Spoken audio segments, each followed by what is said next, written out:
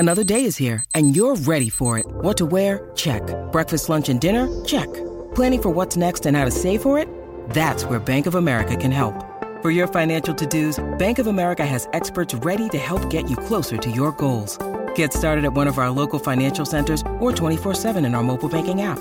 Find a location near you at bankofamerica.com/talktous. What would you like the power to do? Mobile banking requires downloading the app and is only available for select devices. Message and data rates may apply. Bank of America N.A., member FDIC.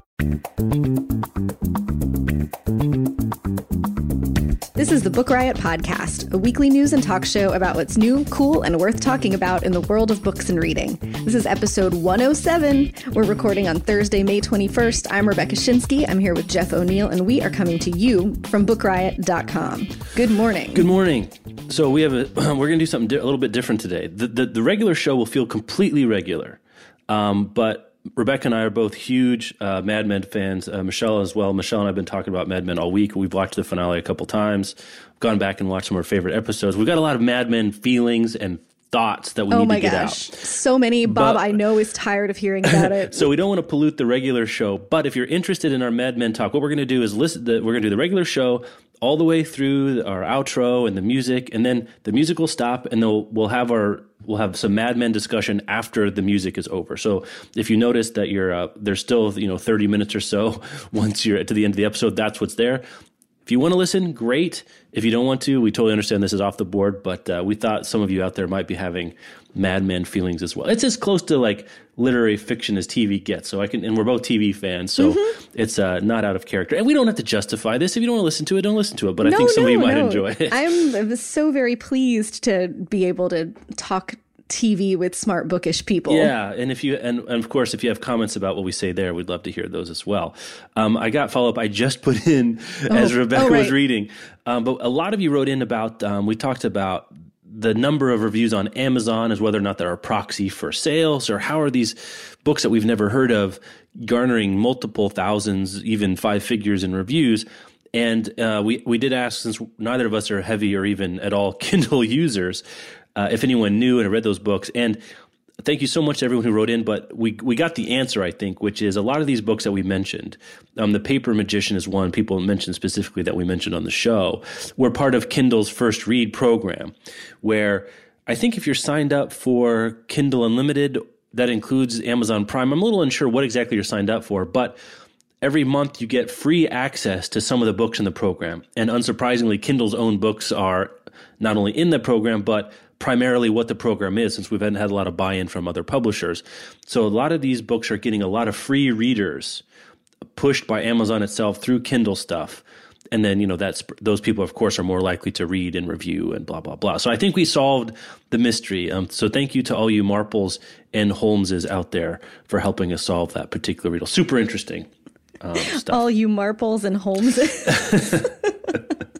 Well, you got to get both. You know what I'm saying? Moving from Amazon over to Barnes & Noble, because, man, I am on my segue game this morning. Nook is offering what they call trade-in and trade-up. From May 17th to June 13th, you can get between $25 and $200 credit, depending on your particular device and what condition it's in, toward the purchase of a Samsung Galaxy Tab 4 Nook. We've talked several times about how Barnes & Noble is no longer producing the Nooks themselves, but they partnered up with Samsung, and so now you get a Samsung tablet that comes preloaded with the Nook stuff. They want you to turn in old Nooks, iPads, Kindles, and other Nexus tablets at any Barnes & Noble store. So if you've got the OG Nook First Edition, you can get up to $50. And if you have got an iPad 4 or an Air or the iPad minis, a couple of those, you can get up to $200. There's a grid here on the link that we'll put in for you. But if you, are in the market for a new e-reader or a tablet, this might be the time to trade in the old one and see. They should have bought an ad for this, because this is something people. But anyway, this is not an ad. Right. Just for the this record. is not an ad. This is just an interesting thing that's happening right now. One of our contributors, I believe it was Jess Pride, wrote a piece last week about what's the best e-reader for diehard book people, and her conclusion basically was don't get an e-reader, get a tablet that you can put a bunch of different apps on. And so the Samsung Galaxy is an option there. Of course, it comes preloaded with the Nook one, but you can download any other. Yeah. Well, Android. That's not true. Oh, you can't get the iTunes store on. You can get Google and Kindle and Kobo. Yep.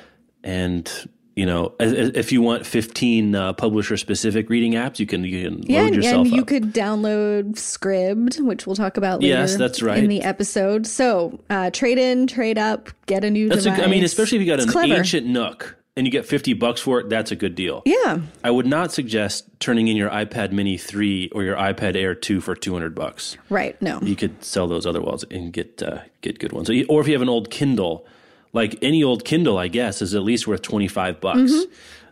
So I had a couple, that were from the early days that no longer worked. I could have, you get $25, but then you got to spend $300 on a tablet. And conditions apply. So if it no longer works, I don't know. Yeah, I don't know. Read the fine print, but it's summertime and people are starting to travel. Smart timing on Barnes and Noble's part. If you've been in the market, probably this is the best deal for anyone who's been in the market for a tablet and want to do e-reading, and they've got an old device sitting around they're not using. This is free credit, and this is supposed to be a good device. I don't know much about it, but I've heard good things about this Samsung Galaxy that they're promoting here. So that's interesting. I like that. Interesting. Clever. All right, there's a lot. We don't have a huge story this week, but we got a lot of interesting stuff. So before we get into this, let's talk about The Novice, our first sponsor this week, The Novice by Taran Matharu. So we've been talking about the backstory first and then the plot, so I'm going to go the other way this time. They've sponsored a couple spots here on Reading Live's. Interesting story. So here's the story what the book is about, The Novice. It's the first in a series called the Summoner series. And this young guy, Fletcher, is working as a blacksmith apprentice when he discovers he has this really rare ability to summon demons from another world. I guess maybe summoning demons from this world is more common. I don't know. But anyway, demons from another world. It sounds rare, even in this sort of fantasy world. So he gets, things happen. He gets chased from his village for something he didn't do. And then he has to take his demon, whose name is Ignatius, which is an adorably formal name for a demon. It's so great. And they run off to this academy for the gifted that have this art of summoning these demons. So then he's got to go and endure lessons and, sort of trials so he can serve as a battle mage in this larger war from the Empire against these sort of savage orcs. So kind of a Lord of the Rings Empire versus the orcs things going on there, both like much more fantasy element or sort of fantastical fantasy elements. There's rivalries, some friendships get infected, and eventually he's got to decide where his loyalties lie with only his sort of trusted pet demon, Fletcher, by his side. Do you think maybe he calls Ignatius Iggy for fun? Or Nat? I don't know. It could go either way. You have to read to find out. So that's this, compelling, high fantasy, magical storytelling going on. And then the backstory here is also interesting about The Novice. So originally he started posting segments of The Novice on Wattpad, which is this giant, enormous online writing website where writers can publish a material and find a bunch of readers interested in reading, independent, not published elsewhere writing. And in less than 6 months, it got over 3 million reads, which is a huge. That's so many. Huge number. And so then basically, it's become a traditionally published book. And The Novice is the first of these 3 books in the Summoner series. The whole first edition, or I guess the first installment, which is The Novice, has not been published on Wattpad before. So this new edition is the first complete story, installment, I guess, of the Summoner series. And now since fall 2014, another up to 6.2 million reads of The Novice. That's even just bananas. I don't know if it's extracts or just sort of up to a point in the story. I don't really know exactly what's been published and what haven't, but the complete deal has not appeared, and now it's going to appear. So if you're into fantasy, this one has a lot of what we call social proof behind it in the influence game. Other people saying they like it and been interested in it. 6.2 million reads. So that's The Novice by Taran Matharu. Out now. Go check it out. Thanks so much for them sponsoring this show and a couple episodes and Reading Lives. That's great. It's a good story, and I like to hear stuff. That's what we call a new publishing story. right? I mean, that's what's very interesting about that to me. And the imprint it's coming out from is Fywell and Friends, which is a Macmillan Kids imprint.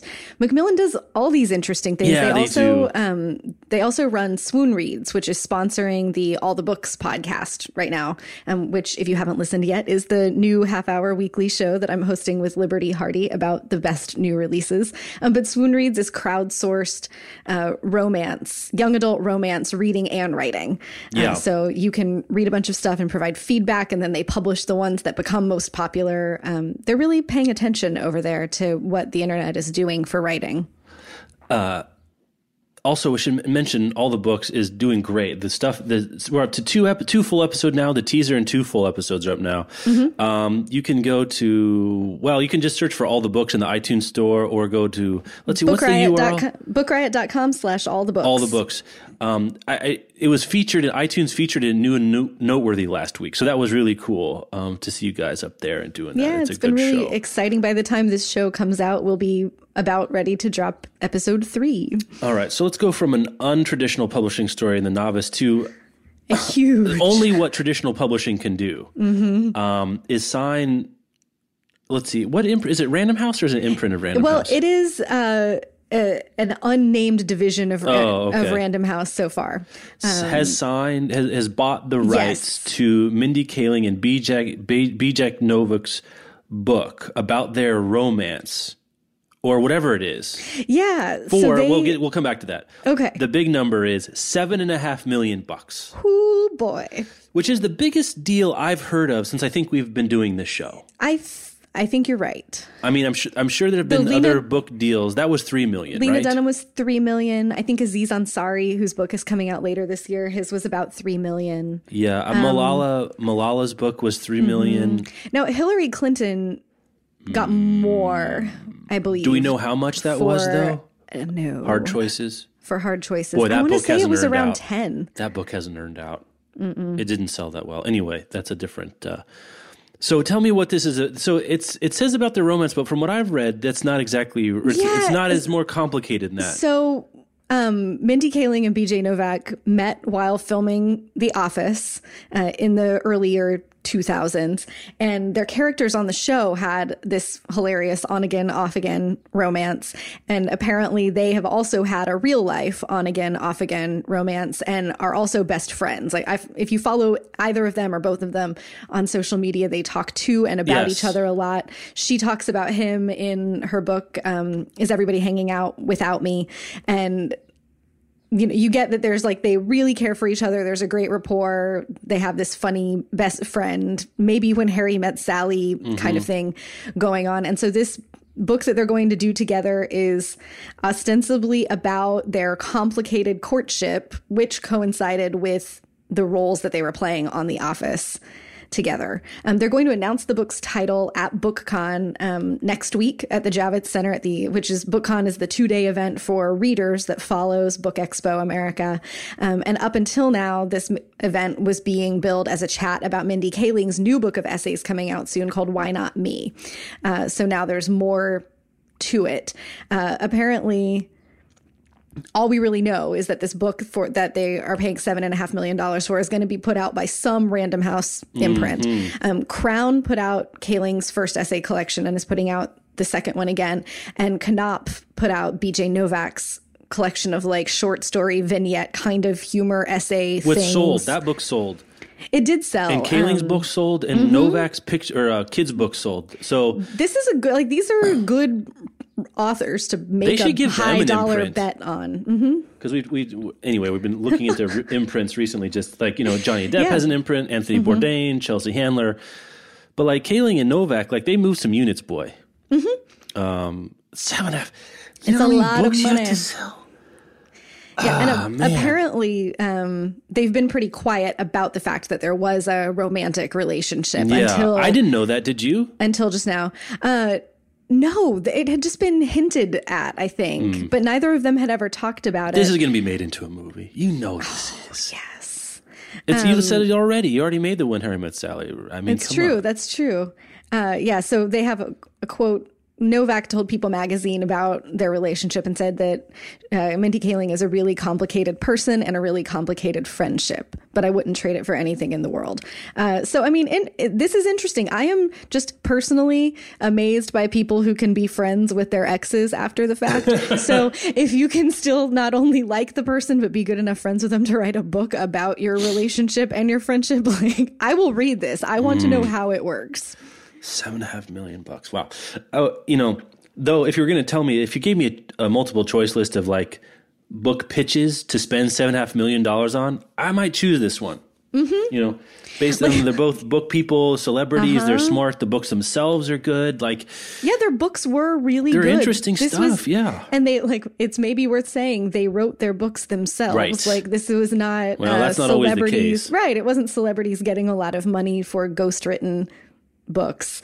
You can, especially BJ Novak's, you can feel that voice that we know from his writing on The Office and his stories. And Mindy Kaling is just so authentic that it comes through in her essay collection as well. Like, this is smart. Like, this is smart money. A lot of times when these big book deals come out, especially if it's like $6 million on a 900-page debut novel or something, I'm super skeptical of, is that going to earn out and what is the publisher thinking? But this just makes a lot of sense. And these, they're literary bookish people. Right. We trust them. Oh, maybe there'll be a chapter about their favorite books. Oh, come on. I mean, they're both very serious book people. I need it to be true or something that, like, while they were courting, BJ Novak would read out loud to Mindy Kaling. Oh, now you're just doing headcanon. Okay, all right. Let's move on. All right, I think we've exhausted that story. Though I would like to read that too, I have to admit. So let's move on to another story. So Goodreads this week put out, I guess probably inspired, was it last fall that someone over at somewhere, I can't remember where, I think it was Mashable maybe. Did a best book set in each state sort of map, where they sort of looked at each state and say, what's the best book that was set there? Interesting. We talked about it on the show. We linked to it here. Goodreads is sitting on just a wealth of super interesting data. And so what they did is they did a U.S. map of the most popular book in each state using Goodreads data. So let's see. I don't know how to handle this exactly. Let's see. The highest rated in the closest tier of votes. So you had to get over. So to qualify for the best, you had to have over 50,000 ratings. Some of this is to get rid of the small numbers effect. Like, if you only have 5 ratings for a book and all gets 5 stars, well, it's really hard to call that the most popular book because no one's read it. So this is trying to balance volume of readership plus rating. Some states didn't get to quite that threshold, so they went one threshold down. Because you would imagine, like, say, I don't know. I'm looking here, like, it doesn't look like there's been a great book, or not, not a great book, but a real popular book set in, what am I looking at here? Well, like Alaska is The Snow Child by Eowyn Ivey. Like, that's not a book that most people know. Like, it's that's a book that came out a couple years ago. A lot of people liked it, but it's not on the same order of Lonesome Dove, which is on here, or Brave New World, or Wizard of Oz. You see what I'm getting there? Yes, I do. So those are the caveats here. So the link is in the show notes. How do you want to talk about this, Laura? What's interesting to you about this map now that you're looking at it? I just dropped this in the show notes before. It's a really interesting mix of sort of classics and contemporary titles, like The Snow Child that you mentioned for Alaska. That's only a few years old. The Art of Racing in the Rain is on here. Yeah. But like Lonesome Dove is the Texas one. Right. The Stand must take place in multiple states because I see it on this map 3 times. Yeah, it does. And we've got Station 11 shows up in 2 places. The Fault in Our Stars is the Indiana pick. So super recent, very big book. That's got to be the most recent book. But Native Son is the Illinois pick. It's set in Chicago, and that's, several decades old. Gone Girl is Missouri. That's also very recent. Let's see. They have the Leaves of Grass for DC? Yeah. What is that? I don't know. I'm going to write a letter to someone. It's pointing? And they've got really Beloved. Tell. Wait, which Beloved is in one of the... Where's Beloved? it's on the right-hand side pointing to one of the little tiny mid-Atlantic somethings, but beloved... Delaware? What? Okay, now I'm confused. Prince of Tides, South Carolina. A Walk to Remember is North Carolina. Some of these I haven't heard of. Strange Angels from South Dakota. I haven't heard of that book. Yeah. Fear and Loathing in Las Vegas, of course, for Is If I Stay, Nevada. is that Gail Forman book? Yes, That's Oregon. American Gods shows up in 2 states. What's the oldest book? I guess Leaves of Grass, 1855. Yeah. Mm-hmm. I like that you just know that. The Women's My Boy. Uncle Walt. Hey, from the Mixed Up Files of Mrs. Basil Lee Frankweiler. There it is, here. right there. It's not Funkenweiler, just so you know. Just in case. Let's see. Yeah, To Kill a Mockingbird, of course. The Help for Mississippi. The Green Mile, Louisiana. Oh, Brave New World for interesting. New Mexico. Yeah, I never think about that. And The Glass Castle for Arizona. American Gods for both Minnesota and Wisconsin. Because it does, it crosses the border up there. Roundhouse for North Dakota, the Erdrich. That's a great Attachments book. by Rainbow Rowell is Iowa. Yeah. 11/22/63 for Maine. Huh. So Stephen King, I guess that's interesting. Stephen King has 11/22/63 and then like 3 states for The Stand. No, 4 states. Yeah. Crazy. It's interesting that New England, like the Scarlet Letter, it's like Shutter Island for Massachusetts. Massachusetts, and New York is The Godfather. Interestingly, I thought it would be Gatsby there. Oh, yeah. The Plain Truth for Pennsylvania, that doesn't, or just Plain Truth. I don't know what that book is. I don't either. Anyway, this is good radio, talking about a map you can't see. Sorry. But anyway.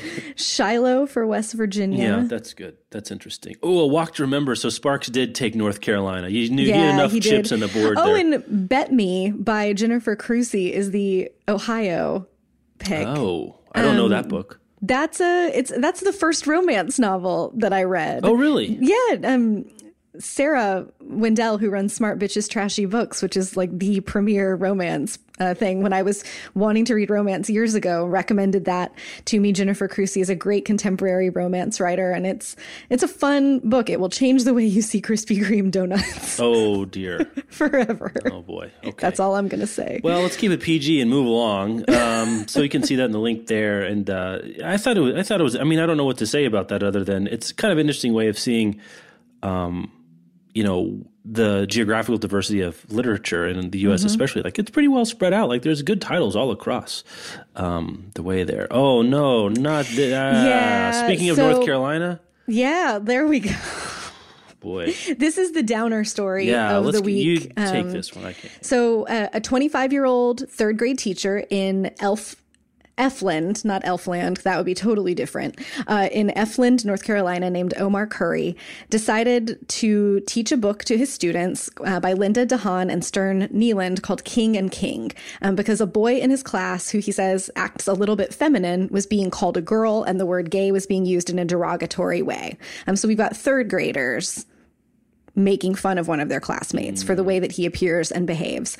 And Omar Curry wanted to do something about this, so he read King and King to his students, which addresses bigotry and addresses the existence of gay people. It's about a crown prince who never cared much for princesses, and it was written in Dutch and originally published in the Netherlands, but it's been out in the U.S. for quite a while now. So he read this to his students, and he noticed that it did seem to make the student who was this is bullying, making fun of someone for their appearance. The student who was being bullied, he noticed that it did make him seem to feel better. But parents from the school are upset that this book was read to their students or to their children in class. And so they complained. And now the principal of the school is requiring teachers to send home lists of all of the books that they plan to read in class so that parents can approve them before their kids go to school. I don't know how to talk about this. I mean, we've done a lot of these, and this one is making me madder than normal. Yeah, and So one of the grandparents who believes that the book is inappropriate for young students, there's a quote from her in this piece from the LA Times. She says, "I've been called a racist, I've been called a bigot, and I am none of those things. You're a homophobe. Yes, you haven't got to the right word yet. Yeah, this is nothing more than bringing homosexuality into a school where it does not belong." And that's the thing that I am on just spitfire mad about this. And I was talking to Amanda about it this morning. This is not bringing homosexuality into anywhere. Yeah, it's there. It's there. Gay kids are there. Gay kids are there. Gay people are part of the world that we live in. This little boy in Omar Curry's third grade class may or may not be gay, but all we know is that he looks and behaves in a way that other students made fun of, and that your job as a teacher is to create a safe environment for all of your students. It's also to prepare students for life in the real world. And this real world includes people who are gay.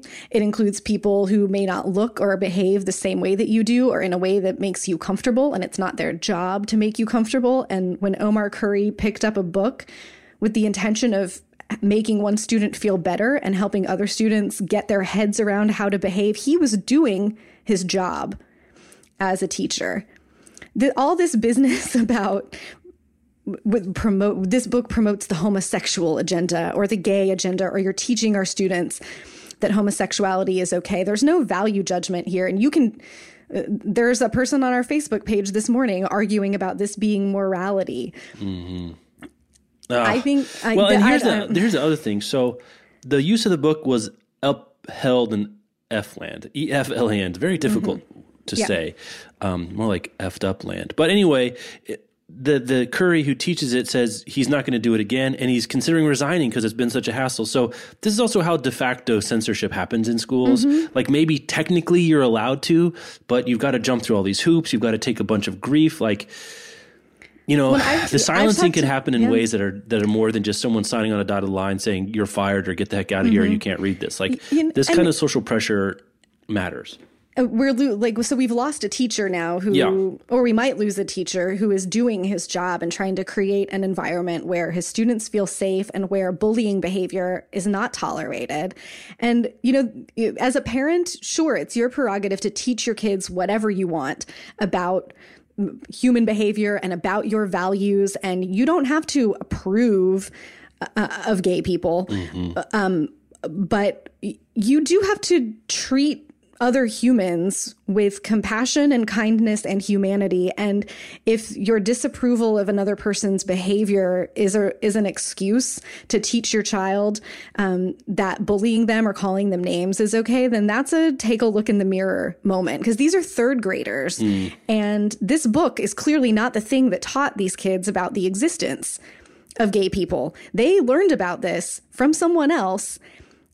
And they walked into their third grade classroom and called this little boy names that they heard from someone else. And I think that's what really fires me up about this in particular, is the parents complaining about this book and this teacher as if the teacher is introducing the notion that gay people exist in the world. Well, sexual orientation is a protected class in housing and employment, and there's a reason for that. I mean, it's illegal to be homosexual. There's nothing wrong with it. It's not evil. It's not like some like weird fringe, existence out there. It's like part of American culture and part of human culture.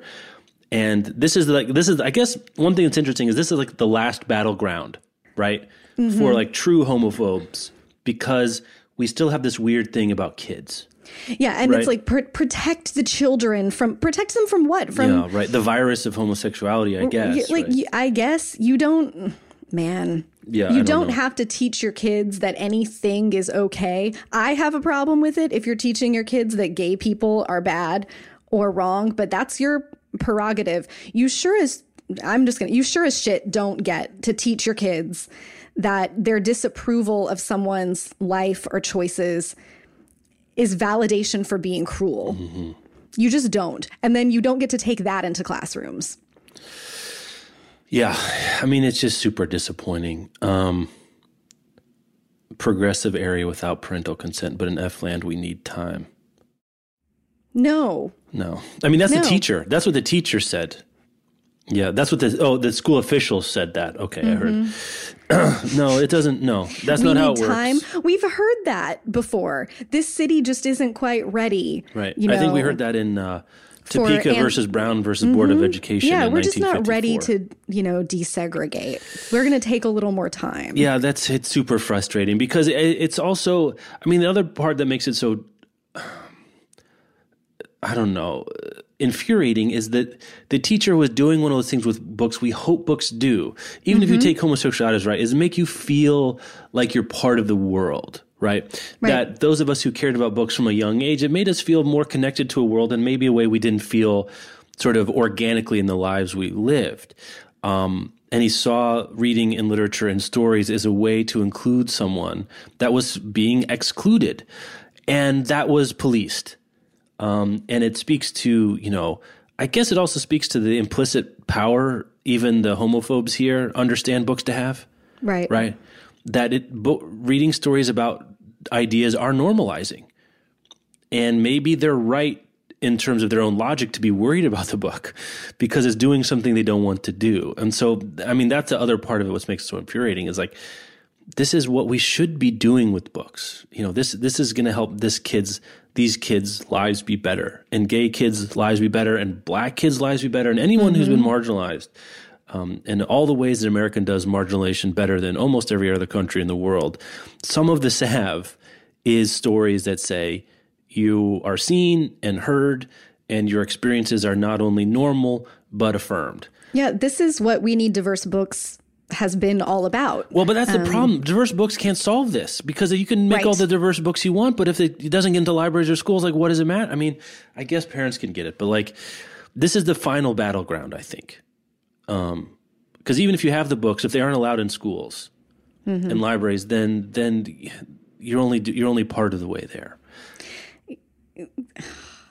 I'm still reading this. I'm looking at this piece again, and there was a forum for the parents in Efland that they brought extra sheriff's deputies to for security.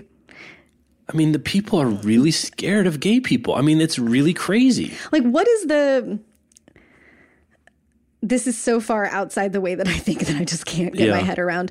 What is the thing that these parents are so afraid of? That their kids are going to be gay, I guess. I guess so. Yeah.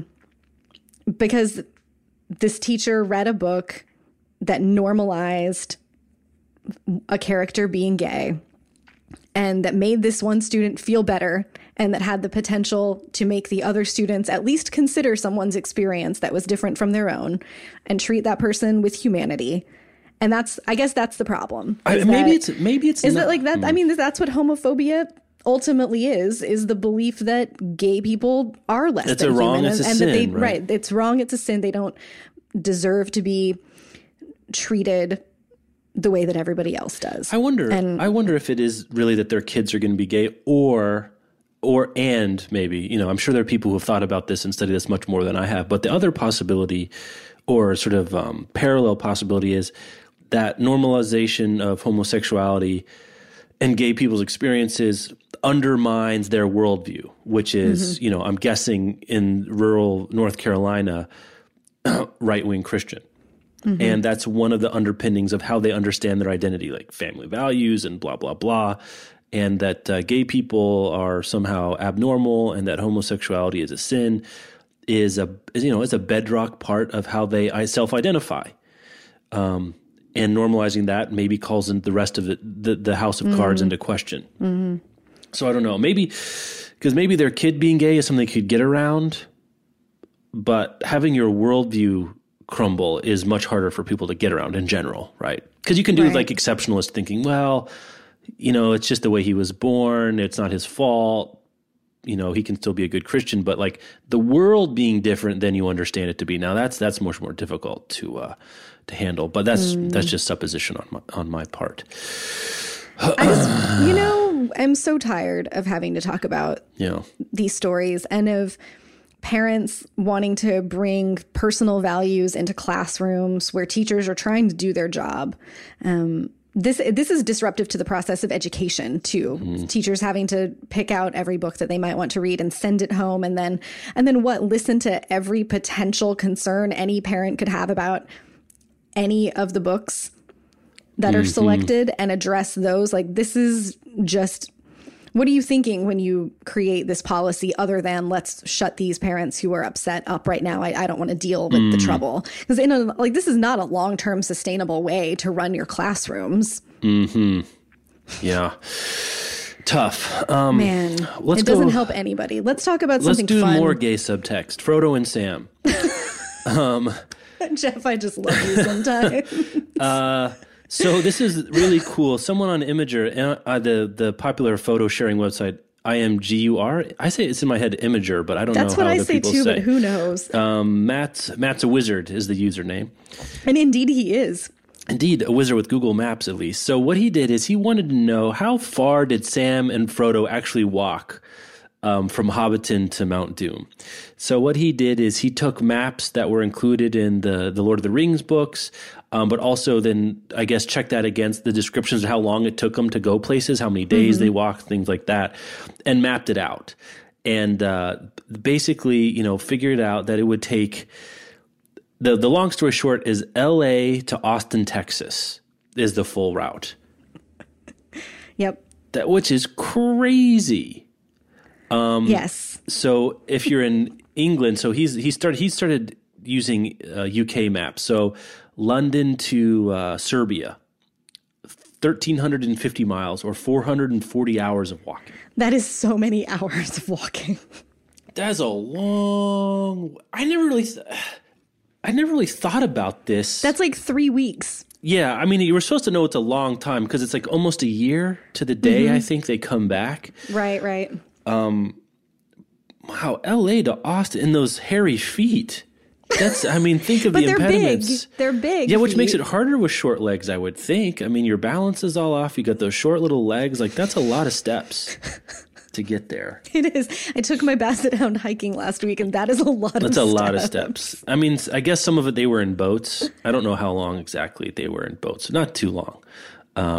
But they ride in those barrels for a little while. Well, no, that's the Hobbit. Oh, no, that's the Hobbit. Man. Wrong water situation. Yeah, they would go from Lothlorien to somewhere else in boats, but I don't think it was that long.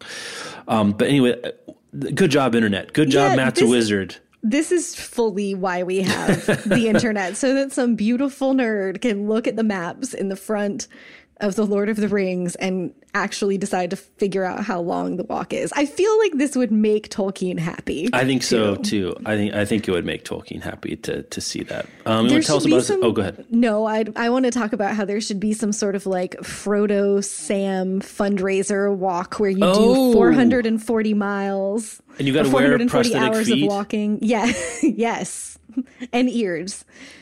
And you walk from LA to Austin. The Frodo and Sam, the Iron Hobbit. 1,350 miles. How many pairs of plastic feet would you go through walking 1,350 miles? More than you could probably find, I would think.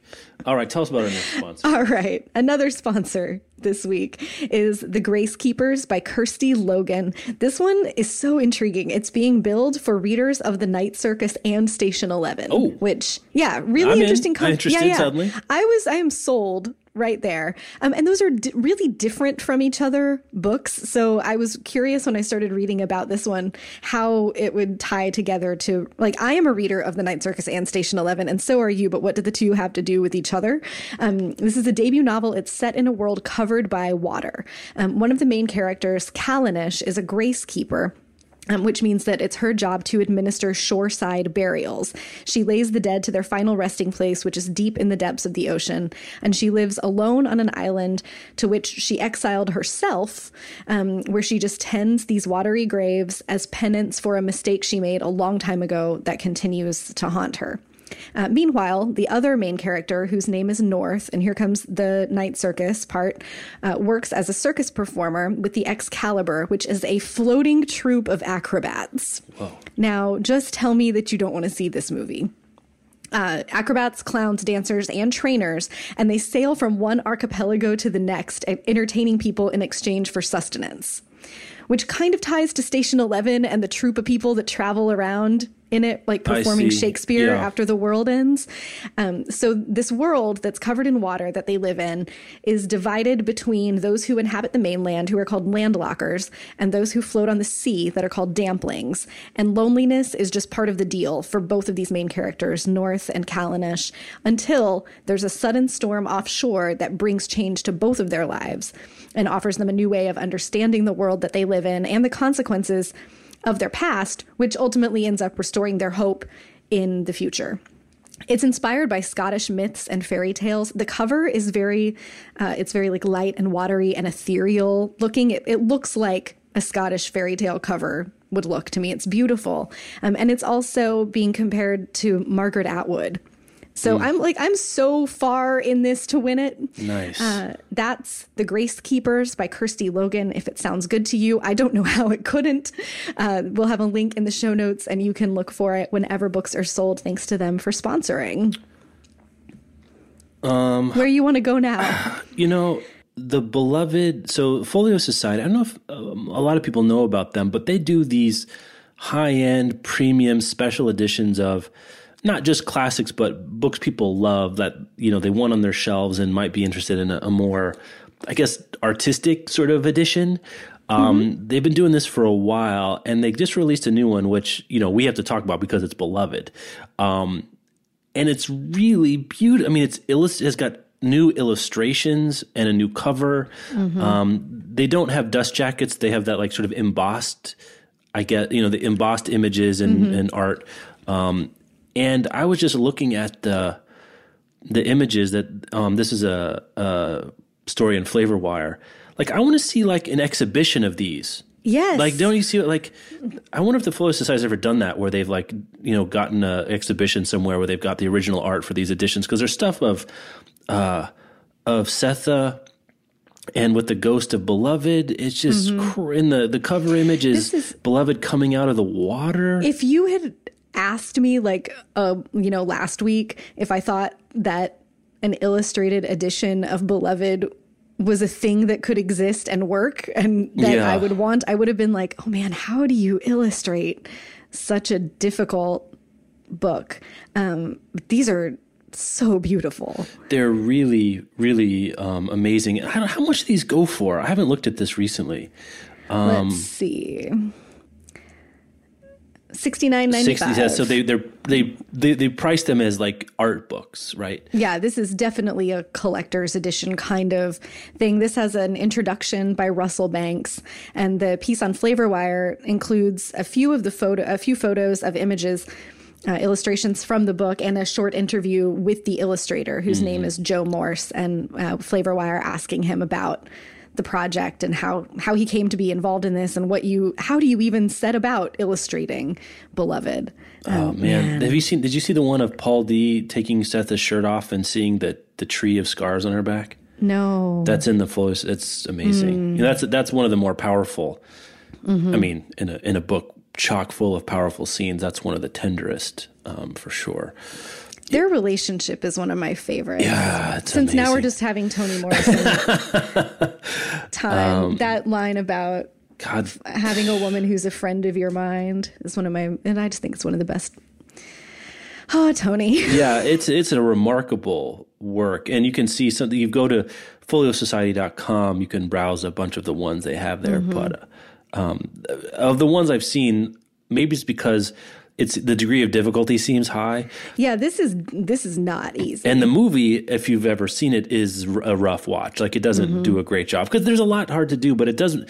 In hindsight, illustrations make a lot more sense. It does. Yeah, the Ghost of Beloved stuff is so. It makes so much sense in the text, but it's a really difficult thing to translate to film. Yeah. This artistic rendering of it, though, it's just really, really beautiful. Yeah, film doesn't tend to do ambiguity very well, and for a lot of the book, you're not sure if like the ghost is real or what's going on. where the illustrations kind of hold that, a little bit better than a movie can, which a movie kind of has to make a decision. Like either someone is seeing something or they aren't. Like it's very difficult to do ambiguity. So if you have a Toni Morrison fan that you'll be shopping for the holidays, go ahead and just bookmark. Right. That's a remarkable bookmark. This one. It's really incredibly done.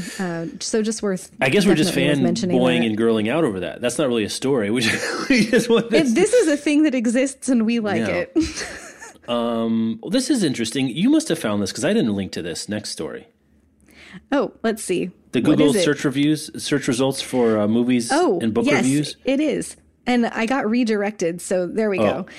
So our pal Nate, who runs the Digital Reader, noticed that Google now is, not all the time, but if you're searching for reviews of things, Google is showing different results based on your search topic, and for books and movie reviews just in search results. So if you search for a book title plus the word review, Google will show you a window with reviews as the first result, rather than just linking you to places that you can get the reviews. It starts to actually show you some of the text. I think the other thing that's different too is you used to do this and the first 5 links would be Amazon. Right. And this is sort of noticing that you may not be looking just for Amazon user reviews, but you're looking for, you might be looking for, so this one is War and Peace, and he got Goodreads 1 reviews, and The Guardian, and The New York Times, and there's something from and Amazon. Amazon finally is like the 4th or 5th result. But yeah, this is an interesting change. I think Google is smart to do this, knowing that people who are looking for reviews are probably looking for, reviews, not just the product page. Yeah. That's just an interesting new thing. And Nate says in this piece, he doesn't know how long this has been going on, but it's a thing that he noticed recently, and that the Search Engine Roundtable, which is a tech reporting thing, reported on it recently as well. So a relatively new feature for Google, and cool for book readers. Because, you're most likely not just wondering what people on Amazon thought about a book. If you're sitting down to Google like reviews of Station 11, you probably are looking for critical reviews. I'm dropping another random one in here, a surprise for. I linked to it today. So the suburban New York home where F. Scott Fitzgerald is believed to have written The Great Gatsby is for sale. I linked to it this morning. Well, we need a new office. Yeah, we do. It's 7 bedrooms, 6 baths, and in Great Neck, which is the stand-in for West Egg. Or no, West Egg is standing for Great Neck. The reality is not subbing in for literature as much as I might want that to be. 5,000 square foot Mediterranean style home built in 1918, which weird to think about those New York high end suburbs is that they were like the McMansions of the 20s. Like they were new buildings, which is weird to think about now. But it wouldn't have been the size home that Gatsby would have lived in because it was small for that. But like if you were one of the nameless party goers to Gatsby, this might have been your home. He lived there. He and Zelda lived there from 1922 to 1924. And he was, Long Island's Gold Coast. I'm guessing he was meeting people in the terrain. It's a beautiful home, actually. What's it listed for? $3.8 million. Oh, So, anyway, I thought that was, I'd never seen this before. Music rooms, several fireplaces. They only lived there for a couple years. I don't know enough about their history to know where they were bopping around to. Their marriage is so fabled just interesting to be able to picture now the place where they lived and where they were throwing their own. And I wonder if he moved out there with the intention of writing the book out there, like he wanted to be sort of in situ there, or he got the idea while being there. I don't know. It's interesting to see, but like it's what's weird. It struck me about it is like it looks like the home that F. Scott Fitzgerald would have lived in while writing The Great Gatsby. Like it's a huge house, but it's not a Vanderbilt or a Gatsby kind of like giant sort of. This is the middle of the Roaring 20s on Long Island. Just think of all the gin that was drinking. I know. I wonder who's going to buy it. Like, you hope someone that cares, but you never know. Yeah. You hope. I wonder if they're getting a premium for it because of this. You would think so. Like if it wasn't, if it was the one next door that's exactly the same, is it $1 million cheaper? I don't know the answer to that. All right, so that you can take that. We'll put a link to the show notes. If you're in the market, if you're in the market. Speaking of F. Scott Fitzgerald, if you say you wanted to catch up on The Great Gatsby this summer, Amanda reads Great Gatsby every year, I think. Yes, it is Amanda. You read The Movable Feast every summer or every year. No, I'm kidding. I'm kidding. I'm making fun of your Hemingway. Yeah, whatever. But say you wanted to read it over and over again, or haven't read Hemingway before or Fitzgerald before, you could go to Scribd.com. Scribd.com is the subscription book service that gives you unlimited access to a library of more than 500,000 ebooks and audiobooks. Head over to Scribd.com/bookwrite. You get started with a free month. That's 30 days of unlimited access to 500,000 ebooks, but there's more because they got audiobooks too. More than 30,000 audiobooks. Recently, we talked about it before in one of the previous ad spots, signed a big deal with PRH, Penguin Random House, to supply. I mean, these are new releases that are happening there. We talked, I think last time Missoula was on Scribd. Yep. Our friend and coworker Clint is listening to Missoula right now. We actually had there's a long Book Riot back channel about Missoula by John Krakauer. I am still listening. Still in the middle of it. Mm-hmm. You can listen to more than 30,000 audiobooks. If you do your 30 days of unlimited reading and listening, that's free, and you want to keep going, it's just $8.99 a month. And there's more. You can get comics as well. Comics of a whole bunch of different kinds, all the way from sort of current comics that are sort of more modern, like Lumberjanes, to back issues of Daredevil and the X-Men and Thor and Iron Man and the Avengers. And there's a bunch of capes and a bunch of other capes. That's lingo that's comics nerds use for superhero comics, capes comics, but also a bunch of other kinds of comics are going as well. So we talked about before, but one thing subscriptions are especially good for is trial, right? Yep. You don't know you're going to like something? Do 100 pages. You know if you're going to like an audiobook, do 45 minutes. Don't like a comic, read 3 issues of a run of a particular artist or a particular character. See if you like it. You can consume a bunch of them in a row and decide if that's something you want to commit to, or try it out. Try new genres, try new formats, try new authors, try new mediums. All the way Scribd makes it easy to try and expand. I mean, I think that's the thing I like most about this kind of service is that I think most of us know that there's great stuff out there we're missing on because we have all sorts of weird biases or holes in our knowledge or experience. And it feels like the friction to, get around, to overcome that obstacle can be hard. But with Scribd, it's easy to try something you've wanted to try, or you didn't even know you want to try. Maybe you just want to be a more diverse reader, more inclusive reader. This is a good way to do it. Yeah, you can challenge yourself. I think we all have or have had some I'll read anything but genre, there's some kind of book that you think just isn't for you. For me, for a really long time, that was romance. And we've heard that from a lot of Book Riot readers as well. So let's say that you're open. Like if you've never read a romance, you just think that you'll read anything but romance. Scribd would be a great way to try out some romances. My all-time favorite, Sarah McLean, is on Scribd. Julia Quinn, who writes great romances, is there as well. You can give those a shot and see. Maybe you're a person who thinks you'll read anything but thrillers. You could try out some good thrillers and find out. It might turn out you hate all of them, but at least then you'll know, and it won't have cost you, major book dollars to give it a shot. Last week we talked about how there's a new vinyl edition of Amy Poehler's memoir, Yes Please, or some excerpts coming out on vinyl. You can listen to the whole thing on Scribd. Amy talking about her life and work and creativity and motherhood and womanhood and friendships and just, great stuff. I thought it was a really cool, fun audiobook, and there are great guests on it. Kathleen Turner shows up. It's awesome. And recently I read Hyperbole and a Half by Ali Brosh, which I read in print, but is from the very popular webcomic. She does those very simple sort of cartoony drawings that convey so much energy about her life and experiences. It is hilarious. And you can read that if you're reading on a tablet that has, a full color screen, you can read that on Scribd as well. Or if you trade in your old one to get a new Nook. And now we've come full circle. All right. Let's bring it back home to something we always do. Let's do new books. All right. We got 2 new books that I'm super excited to talk about this week. The first is Mislaid by Nell Zink. This is maybe the weirdest book that I've read so far this year in the most delightful way. It's set in the early 70s. The main character is a woman who grew up kind of feeling like she was a boy. She was definitely convinced that she was going to grow up and be a man, or that she was a lesbian, or both. She goes off to an all-girls, all-women's college in Central Virginia in the mid-70s, and she falls for a renowned and reclusive poet who lives on campus who's gay. So they fall for each other. She accidentally gets pregnant. They end up married with 2 kids.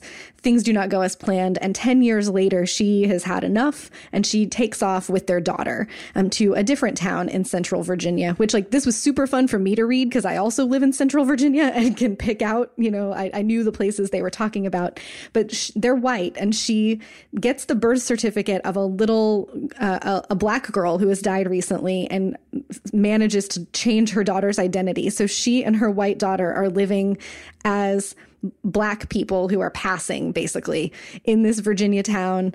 We see their life together. It's kind of a farce meets satire meets really sharp commentary on race and sexuality in America. And then we also see the poet husband and he's raising their son, and eventually the son and the daughter end up at UVA together, and things kind of explode and go sideways from there. It's so weird and funny and just very pointed and very sharp. Nell Zink is such a smart writer, and there's a lot of buzz around this book for very good reason. I think we're going to continue to hear a whole lot about it. I'm not sure that I've done it any justice, but it's totally great. I think you've done it justice. It's totally great. The other pick this week is a young adult book called 3 Day Summer by Sarvanaz Tosh. This is boy meets girl at a concert, and not just any concert, but like the most amazing concert that the world has ever seen. The boy is named Michael. He is unsure about pretty much everything in his life. Does he want to go to college? Does he want to enlist in the military? Maybe he should break up with his girlfriend. Oh, no. But he's just living in the moment, and he wants to just have a few days at this big music festival. Cora lives in the town where the festival is being hosted, and she's volunteering in the medical tent. She's a good girl. She's the kind of girl who volunteers in the medical tent while everybody else is partying at the music festival. But as happens with these things, there's something in the air, and maybe literally, and Cora finds herself wanting to push her boundaries. So they meet, and sparks fly, and all of the things that songs are written about happen for them over these 3 epic summer days. I have not yet read this. Swapna, our colleague, just finished it recently and told me she really, really loved it. So I'm going to be picking that one up quite soon. Cool. And that is 3 Day Summer by Sarvanaz Tosh. Those are new books. 3 Day Summer. Those are new books. That's our show. As always, thanks so much for listening. If you want to stick around for Mad Men nerdy commentary, listen through or fast forward through the exit music, and we'll pick it up there for a few minutes. I don't know how long we're talking. We'll see how it goes. We'll see. I'm going to go get some ice cubes. Yeah, we'll do We're going to do a bio break, and I'm going to put my fedora on and suddenly be concerned about men's rights. No, Jeff. No, don't stick around. That's a joke. No. That's not what's going to happen.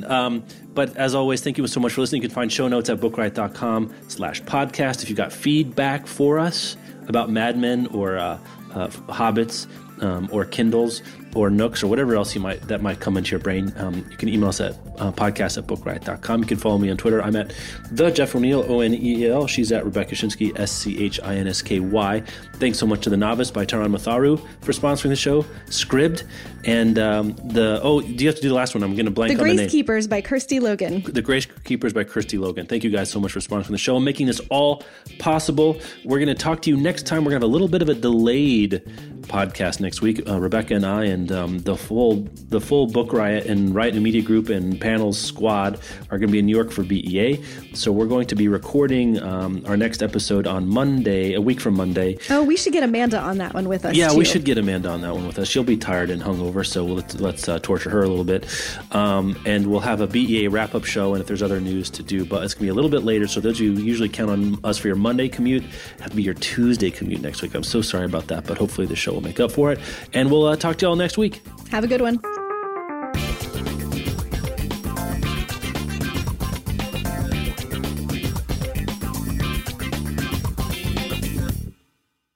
Did you find yourself satisfied with the finale?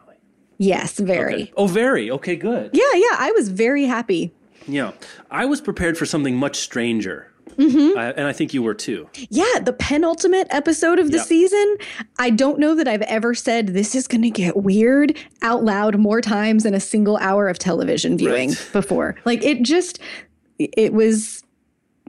was not the typical last season of a typical television show, which is not surprising given Matthew Weiner and Mad Men. But I thought it was going to be so much weirder. Well, Michelle and I talked about this too, and I'm going to bring up Michelle's name a lot because we've been processing and been fans of the show together, this whole time. We were both saying after the penultimate that could have been a finale. Mm-hmm. It really could have, because you got foreshadowing of a lot of stuff we got in the finale, like Peggy and Stan hadn't got together, but we get that sort of hero shot of her walking down the hallway. Man, that every bookish woman on the internet is now their Twitter profile. No, I'm kidding. But I understand. I mean, understandably, it's like awesome. Like she's come to terms with her place. She feels confident. So we didn't get, but we felt like she was we saw her future trajectory a little bit there. Pete and Trudy had their couch reconciliation. Betty had, sort of made her choice, and Sally had read the letter. Don, we also got a little half smile from Don at the end of that. Sitting there on that bench. Which was a very nice thing for him. We got Roger sort of saying that, telling Don about Marie Calvé. I guess that was the episode before. But anyway, his story was sort of wrapped up as well. But so I was prepared for it to be, I think I may have said to you that I was expecting to be 100% Don doing something weird. Yeah, I know you thought that we were done, that we had seen the end. I thought we had seen, and Joan and Pete, that the peripheral character, that all the supporting characters had been wrapped up, and that this would be 100% Don. I wasn't convinced of it. I was ready for it because it did feel like that second to last episode could have been the ending, or very well might have been the ending, the last that we would see for those characters. Mm-hmm. And I would have been happy with that. I really like ambiguity in literature and in TV. I really liked Breaking Bad for those reasons as well. But I would have been totally fine with just wondering where these characters were. I had sort of this dream that the last shot of the last episode would be Don pulling up or standing in front of the house he was raised in and having a real reckoning of, am I Dick Whitman or am I Don Draper? I think we got that in a different way. We did. But it was both more closed-ended than I expected, but really we don't know where these characters go after these moments that we saw. Yeah, Michelle was just saying, we got more happy endings than I would have predicted. I mean, the finale makes the endings way happier than even the penultimate one does, I think, because you get Peggy and Stan, like a real integration of personal and private. Like, I think that's what the finale was about, like people integrating different pieces of their lives back together, like Joan working out a business out of her home with her mom and with their kids. So and Pete integrating his professional life and his family life, and Peggy and Stan integrating their romantic personal lives and their work lives. Like, I thought, of course we're going to get to the Coke ad in a minute or several minutes, but that was also integrating the show back into the real world of advertising, and the real experience of ads we've actually seen.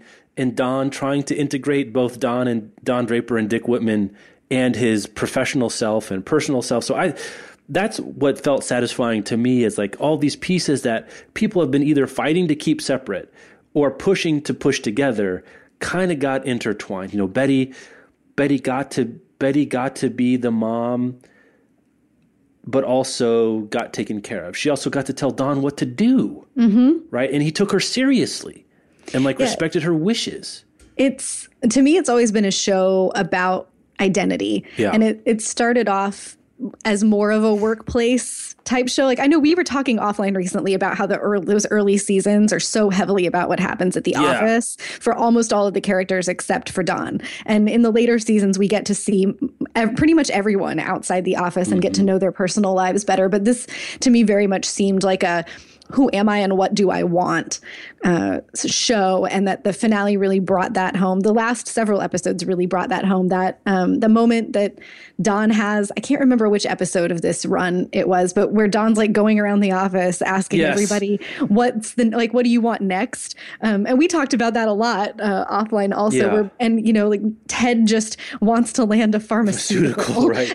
And Peggy just wants fame. She wants an award, I think is. Yeah, none of those are none of those answers is satisfying for Don because he wants everybody to have some existential thing that they desire.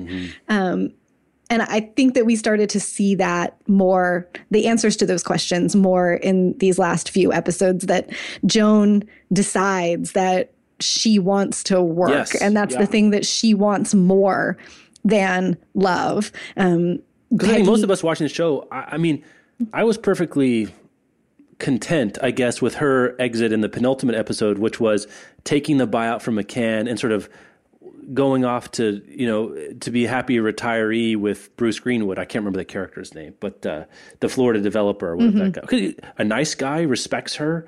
You know, he's a match for her, sort of personality wise. Like, it seemed like a good fit, but she's like, she says to Peggy, I've been to the beach. Like, she just doesn't want that right then in her particular time of life, and is willing to. It's interesting too, because you think of, you know, when you do endings, you think of beginnings, I guess. And Joan's MO from the beginning is to get someone like Bruce Greenwood, right? At the beginning, she's trying to like land a wealthy dude. Well, I've read so many pieces about Mad Men this week, I can't keep straight. Like, I haven't read that many. I need to dive into some of them. There was a point where like 85% of my tabs were Mad Men related. Recaps and think pieces, week. Yeah, and one of them pointed out that that Matthew Weiner's sort of his MO with writing these characters and his MO with writing in general is that people don't change. And so like I didn't expect there to be a Don Draper change of heart giant arc. And like our colleague Clint started watching Mad Men a few years ago and asked me at one point, like, does he ever stop philandering and drinking, and does he ever become a better person? And I was like, no, he's never going to become a better person. Like, this is not a show about a guy becoming a better person. But Joan has a big arc. She starts as kind of, the piece that I read talks about how in the early seasons, Joan is like a defender of patriarchy. Oh yeah, she tells Peggy to keep in line and do things right. She works for these powerful men within this system, and she has power within that system as well, but only so much of it. And she's locked out. Like, there's real glass ceiling for Joan in the early seasons, but she is the enforcer of the system that these powerful men that she works for have created, and she wants everybody to stay in line and to respect. She's the literal keeper of keys. She is. And we see her really, like, that becomes not enough for Joan. She wants to become partner. She wants to be taken seriously. She deals with so much head-on sexism and harassment, especially in this last season, and just decides that she's going to go for it. I think we really saw Joan decide who she was. We saw Peggy make a similar choice, that Peggy wasn't just going to work. She was going to try. Peggy's going to try to have it all. Yeah. And interesting that, I mean, maybe interesting that she turned Joan down, I thought. I wasn't expecting Joan to go into business for herself, though I thought that was a nice move that Ken Cosgrove, like, it makes a lot of sense. That when she invites Peggy to lunch and she offers the deal, I was like, oh, she's going to take it. Yeah. But she didn't want to do that. And Stan says, this is not even what you do, right, to her. And so she decides to gut it out with, I believe, and Michelle made this point too, or not too, she made this point to me. She said, you know, what's cool about that is Peggy has the confidence to believe she can do it. She can get her name on the door. She can rise through the ranks based on merit in that situation, which is a hopeful thing considering where we started the show in terms of feminism and sexuality. But also Peggy knows that she can because she's done it, or most of it already. Right, she's done most already. She fought her way to the top of Sterling Cooper Draper Price. Yeah. Interesting, too, that both Joan and Peggy got their breaks through women's consumer products. Peggy for the famous episode of I Don't Want to Be Just a Color in a Box. I don't remember the name of that company. The lipstick, and then Joan got it through Landing Avon, right? Because she could speak their language, and you know that the rise of women as consumers had sort of a corollary effect in the show of bringing women, you know, more opportunities in the workplace, especially around advertising. Super, and you know, Joan too. She's such, I mean, her body. She's sexual and sexualized the whole time. Like she's sort of female. Male desire incarnate, or heterosexual male desire incarnate in the show. And that she ends the show at home running a business is super interesting to me. Like, that's where that hypersexualized body ends up in a domestic space doing independent professional work is super interesting to me. Yeah, I think Joan realizes in that in the moment with the fella whose name I can't recall either. Yeah, Bruce Greenwood is the actor that plays. Yeah, that she probably isn't going to have it all. And so she's going to decide which things she wants to have more. And she wants work, and she wants her personal success and her identity. And I think that Joan can make that choice because she's had to fight for personal respect so much. And she has faced down that. She's got $250,000 million in the bank too. Doesn't hurt. Right. We still have this problem with pretty women in professional settings and the assumption that they can't be pretty and smart. Must have slept their way to the top. Right. Blah, blah. They must have slept their way to the top. Or if you are a sexual being. Which she also kind of, that was also part of her story, though. Yeah, like with Jaguar Account, she basically prostitutes her off to that one guy. Yeah, and she's unapologetic about the fact that she has desires, and that's complicated by the decisions that she makes to use her sexuality in the business world as well. But and ultimately for the show, it wasn't her sleeping around. It was her competence that paid off. It wasn't that she slept with the Jaguar guy. It's that she was savvy and landed the Avon account.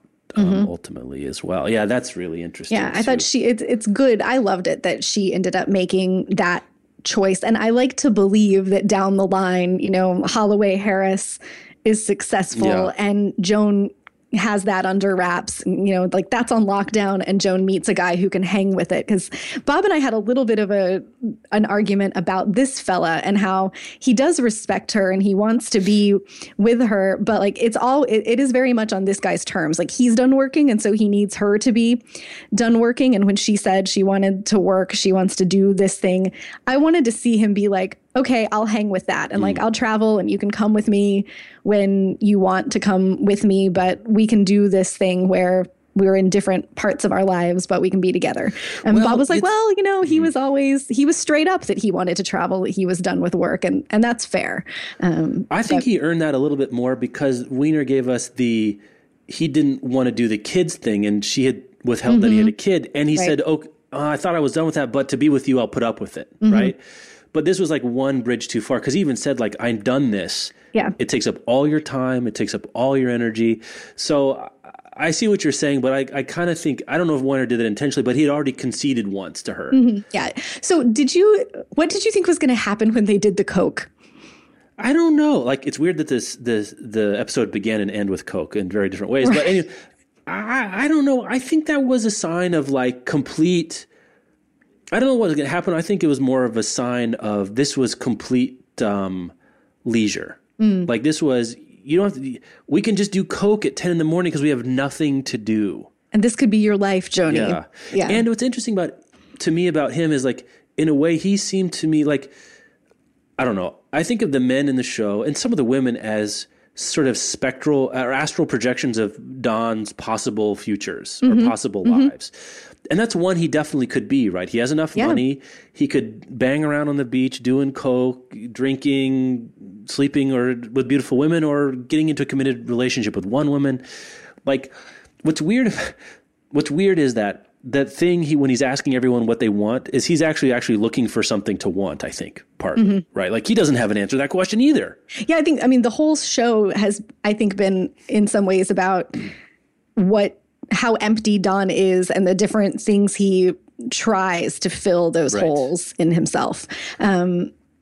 And so there are women, and there's drinking, and there's work. And there's kids. And there's kids, and then there's more women and more drinking. And there's being in charge. There's being the not in charge again. Right. There's power, and then there's mentoring. I think he really derives genuine satisfaction from his relationship with Peggy and from supporting her and being progressive in the way that he is progressive about her and her role in the company.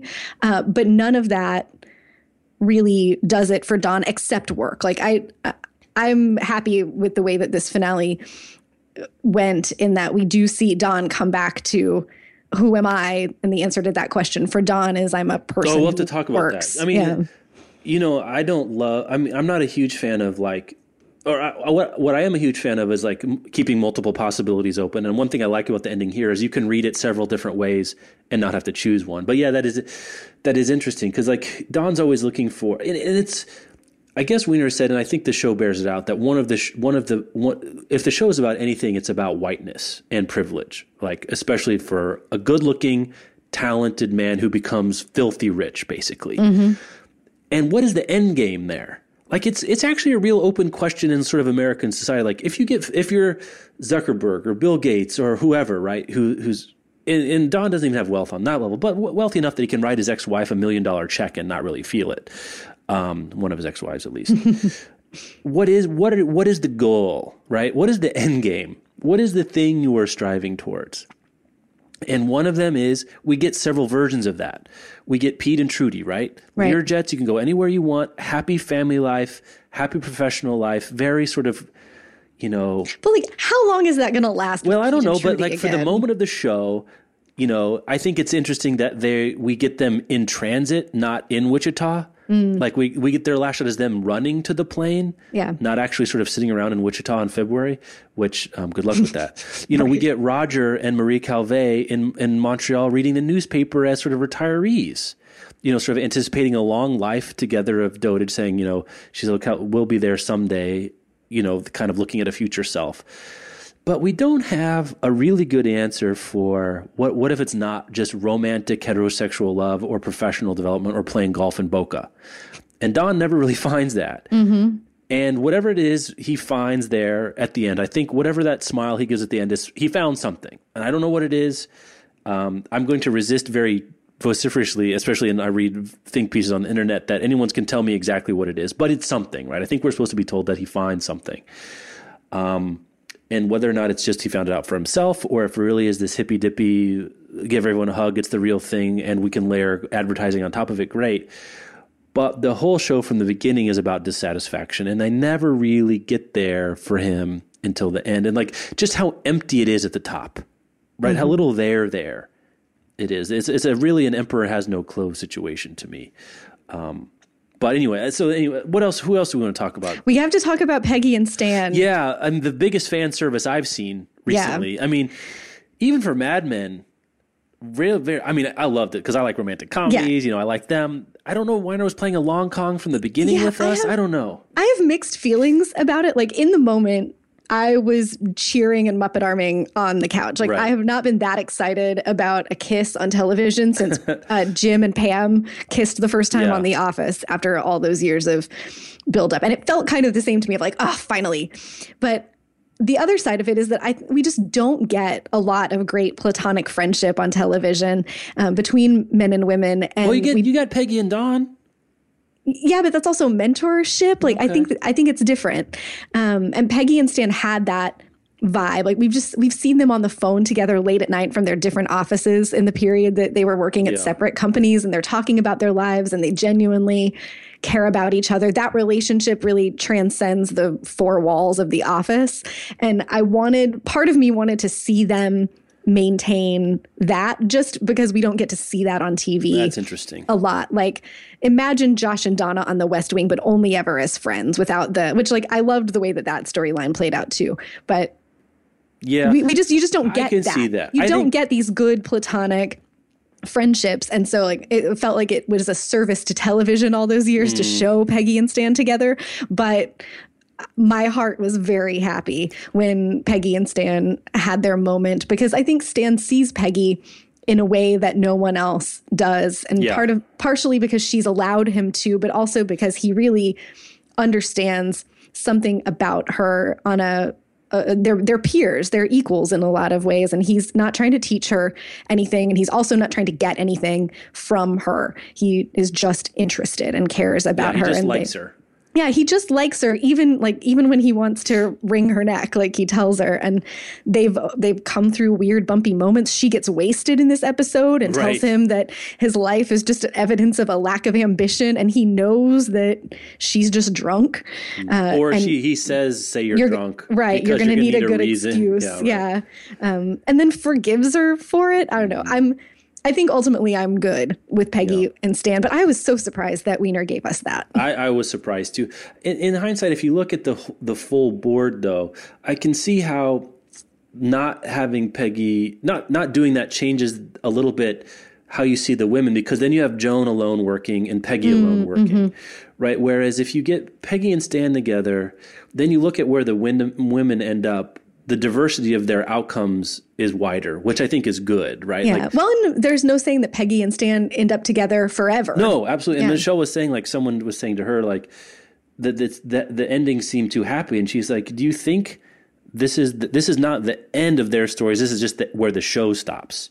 Yeah, that's how I felt about it. Like, Roger and Marie, that's a great moment that we see with them. But we know Roger. He's a honeymooner. He loves the honeymoon. Yeah, period. He likes the chase and the honeymoon. And he's not going to hang out with Marie for the next 20 years. Well, or he could. I mean, it could go either. I mean, it could go one of several ways. It's like, that's the thing I love about the show is I could watch it forever. Like, I could watch 30 seasons of this where you're just following the characters and some fall in. But the mustaches have to go. Yeah, that was my favorite thing about the show ending is that I don't have to look at the mustaches anymore. That's one I thought for sure. We don't have to end. I'm glad we didn't have to end. Our last Sally wasn't crying with her mom's letter at her chest. I mean, I thought that was a powerful place to stop the Sally story because she's had the baton quite literally passed, and her mom takes her seriously and trusts her with this work. Of handling her death and her dying. But then we do see her, sort of return and, go back home and want to take care of her mom and be there for her brothers and, tough road ahead. But like, as one point Don says to Peggy, I worry about a lot of things, but I don't worry about you. For the show, I've always felt like I worry about a lot of things, but I'd never really worried about Sally somehow. But maybe that was just me. Like, she had, even when she was misbehaving, it was for good reasons. I don't know if that makes any sense, but no, I agree. Sally always seemed to have a certain level of insight about her own decisions and her own behavior.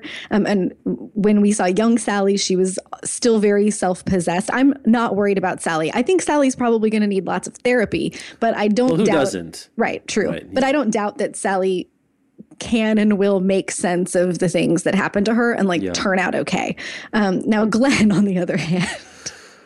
Well, Glenn, I'm afraid is going to meet his bitter end in the Mekong River Delta. Goner. I mean, that was tough. That wasn't the second to last episode. It was, I think, maybe the early. Yeah, we'll run up the last 4 or 5.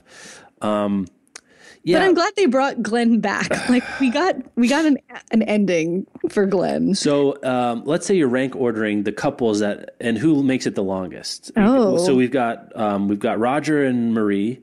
We've got Peg and Stan. Okay. We've got Trudy and Pete. Pete, man. And well, you know what? I'm throwing Harris Holloway in there just because her business, like as a her relationship with her business. Yeah. Or which is more interesting? Which ones last the longest, or which ones ends the soonest? I'm putting all my chips on Joan. I think Joan. Longest. That's good. I think Joan goes the furthest. Yeah, interesting that her name. She said she needed 2 names to make it sound legitimate, but it's her it's married name and her maiden name, Harris. And sort of integrating those 2 pieces. I think Pete and Trudy make it to Wichita and last 3 weeks. Trudy's in high school, or Tammy's in high school. I was saying maybe it's fun for a while. I get to play house, but I don't. Oh man, Tammy's not making it to high school with her parents still together. Pete's having an affair with someone in the suburbs 3 weeks later. I'm of 2 minds about that. I mean, I think Weiner was trying to signal to us when he sits down with his brother saying, it's fun for a while, but then it isn't. I don't know. I wonder about that because he's sort of, he has the relationship with the woman in California.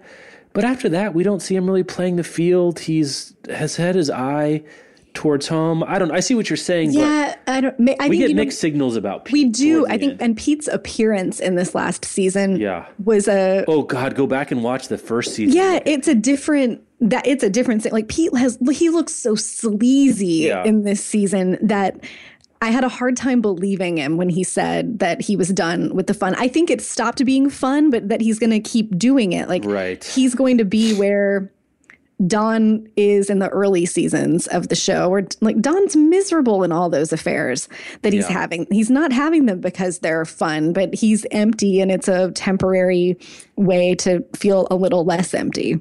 Yeah, I mean, I don't want to dismiss his adultery as metaphor or anything, but it's not about, I don't think the show is about him just being a horn dog in those. I mean, I think it's about him trying on different lives and different experiences and different arrangements. And since he is so good looking and women are attracted to him, that's one way he can try on a bunch of different. You think about his paramours as, a village beatnik and a school teacher and a wealthy business owner. And the woman who's the psychologist. Right. It's like as a real professional peer, and then Betty as sort of the traditional family unit of the day. Like, think of the range of possible couplings he's been in as, kind of an odyssey of identity. I found that a very interesting way of thinking about it. Yeah, I've thought about it as Don looking at all the power that he has, or you talked about white privilege earlier. And so that, I think he's looking at this, bucket of privilege that he has and trying to figure out what he can do with it. And one of those things is use his appearance and his money and his power to, have affairs with people and figure out if that's the thing that's going to make him happy. Yeah. It's Don, I don't think, has had much insight into his own behaviors and motivations for most of the show. And so it wasn't a conscientious trying on of identities, but I think you're right that that's what he was doing. He was trying to figure out it's the who am I and how can I be in this world, right? And especially since he's sort of broken the first barrier of fluid identities by being someone else entirely to start with. In some ways, the floodwaters of having a fluid identity were already flowing with him when he became Don Draper. He made a decision that had far-reaching consequences, and one of those was a willingness or actually maybe an unavoidable slippage in who he is from moment to moment. And that's why, interesting. I mean, God, I don't know that the actor's name, but that gets the monologue about being in the refrigerator and the sharing circle at the end. Yeah. But imagine Leonard coming in for character. That. You're going to get probably the single most important speech in the whole series. Mm-hmm. And you have to do it in a chair by yourself, basically. Because that's the moment, that's the bottom. Well, no, because even Don in the final episode has a traditional, even an Aristotelian arc where he starts out on a high, driving that race car across the salt flats of Utah. He bottoms out after he calls Peggy, and he's literally immobile, right? Mm-hmm. He says he can't get move. Up. Yeah. He gets stuck. The first thing, he tries to get a car to get out of there. I thought that was interesting that he starts out racing at 180 miles an hour, and he bottoms out when he can't get into a car, which is great. I mean, that's just awesome. Yeah, it's great. Writing. They're such good writers. But then he's immobile, and the woman comes to him and says, come with me because I don't want to walk in alone. He knows about the politics of meetings, right? Enough to even raise his hand to take it. But then he's at the bottom right there. And whatever happens in his smile oming on the cliff is enabled by that guy's speech, what causes him to go over and hug him out, right? And a powerful speech, I mean, I think one that is really, for people who pay attention to their own lives, I think a lot of us have that feeling sometimes of sort of seeing other people, going through the motions of your life and feeling disconnected. And Don's whole life has been that. And to hear someone else say it out loud in words that the master storyteller of desire, which is what he is, right? Because that's what he does in advertising pitches. I mean, I thought that was an amazing moment for me, and spoke to so much about that everything else about Don wasn't just sort of the hard drinking, fedora wearing, good looking philanderer. Those things all had sources in this other place.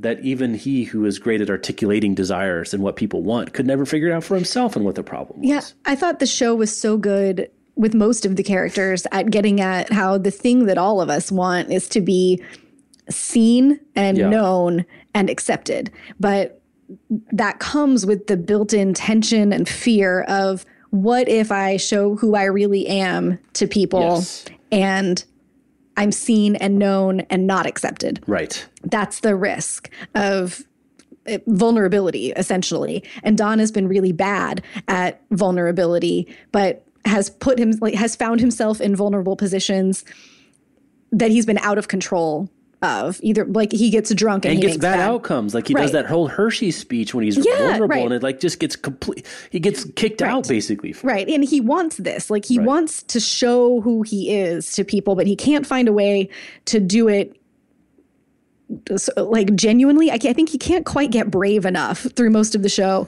to do it, because he has that one layer of very real human fear of, if I show my real self to people, then they'll know who I really am, and then they'll see that I am like terrible and not worthy of things. That's the fear that everybody has. Right. But Don has the extra layer of, if they see who I really, really am beyond the person that I live as now, but that if they knew that I killed somebody, if they knew that I took someone's identity, if they knew that this whole life in which they've known me as Don Draper, as this ad man, is a facade to many degrees, then what happens to me? Then really who am I? Because he gets drunk in this episode, real drunk, and he tells those vets who he is. Second to last episode. Mm-hmm. Right. In this well, season. And Peggy says, "What have you done that's so bad?" Which is kind of an interesting way of looking at the show, because a lot of people ding the show and ding Don for being a bad guy because of the adultery. And it's bad because, not that sex is bad, because it's, breaking promises and so on and so forth. But on the scale of things one could do, it's not, you're not a war criminal. You haven't fleeced people out of tens of millions, like a lot of things people can do. So I think his real fear is not that if I show people who I really am. I think his real fear is that there's nothing there to show. Like that he doesn't even know what he doesn't even know what he is. Like he doesn't even know, is he Dick? Well, he's not Dick Mitwin, but he's also not Don Draper. Like there's no behind. There's not even the little guy behind the curtain at the Wizard. Yeah, there's just an empty void of how much of this life that I've constructed is the life I actually want, and how much of it is just the life I've constructed because I could. Right. And what do I do with it now that I have it, or now that I have the moment to walk away from it? Mm-hmm. One piece I'm still wrestling with a little. I mean, I'm wrestling with a lot of it in a good way, but one part I find myself uncomfortably wrestling with is what was the deal about the waitress with the kid who died? Like, why was that the one that set him off? Like, I was thinking, is there any reason that was the one that led him on his sort of walkabout? I can't really figure it out why that one was the one that really got under his skin. I think it's because he sees her doing something like the things that he's done. Like abandoning his family and sort of taking out for the territories.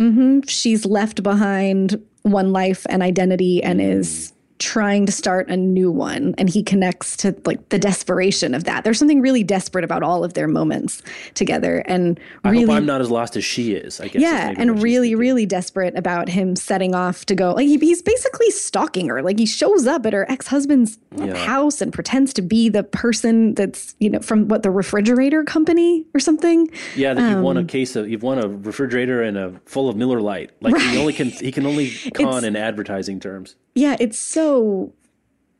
those episodes were so weird. And I thought it was Don maybe wanting to see what it was like to be with someone who was as desperate or near as desperate or near like as broken or similarly broken in the ways that he sees himself as broken. And this time in American culture that Weiner is showing in this season was permeated by like consciousness raising. Like we think of it as hippies and, people doing meditation on cliffs, but like that was really present in a lot of culture at the time. And I thought that's what he was doing in the moment when Peggy asks Don, what's the thing that you've done that's so bad? Because now this is now that's the language that therapists use with people. Right. But we were just starting to figure that out. That's interesting.